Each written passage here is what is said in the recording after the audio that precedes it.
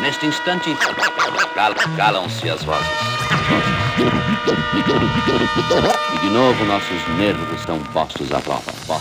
Ideias são a prova de bala. Eles tomaram, ficaram loucão, foram pra rave, só soltaram bala. Não sente o mau cheiro da ilusão sambando em cima da vala. Então nem tenta me calar.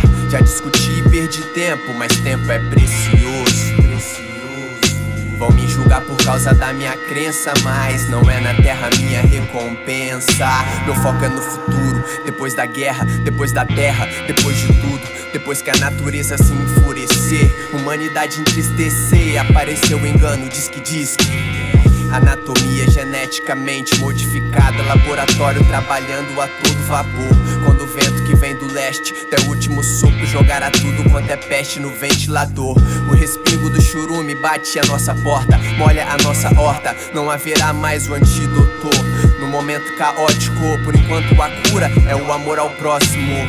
Sinta antes de pensar, respire antes de conspirar. É feio demais negar sua origem. Não negarei meu santo El que nasceu da virgem lá em Belém. Põe a luva sobre um ringue preparado pro combate, que essa luta tá pesada, mas não vou fugir. Minha força é sem limite, destruindo invisivelmente eu, Miguel e Gabriel pra Babilônia cair.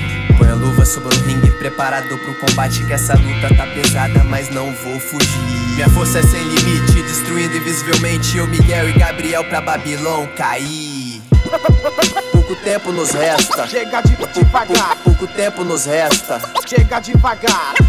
Na moral, não conspira. Queda da Babilônia. Se precisar eu vou gritar pra ver se alguém me escuta. Não quero que minha filha ou sua filha vira puta, pois o sistema quer dizer que agora o lixo é luxo. E o aditivo de energia deixa os mano bruxo. Meu cartucho tá lotado de ideia boa. Vou te hipnotizar, só pra te acordar.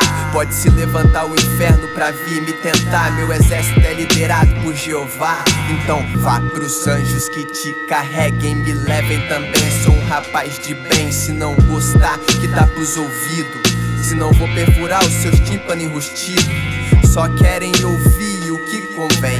Milhões e milhões se dizem servos de ninguém. Só querem ver a nós permanecendo refém. Milhões de legiões que arrastam pro além. Dimensões paralelas tentam atravessá-las. Almas em senzala, inimigo no sofá da sala. Expulso no nome de Cristo, aspiro. Não sobra o cisco, registro, abismo, falso amigo. Sentidos reorganizo nessa função, processo de libertação.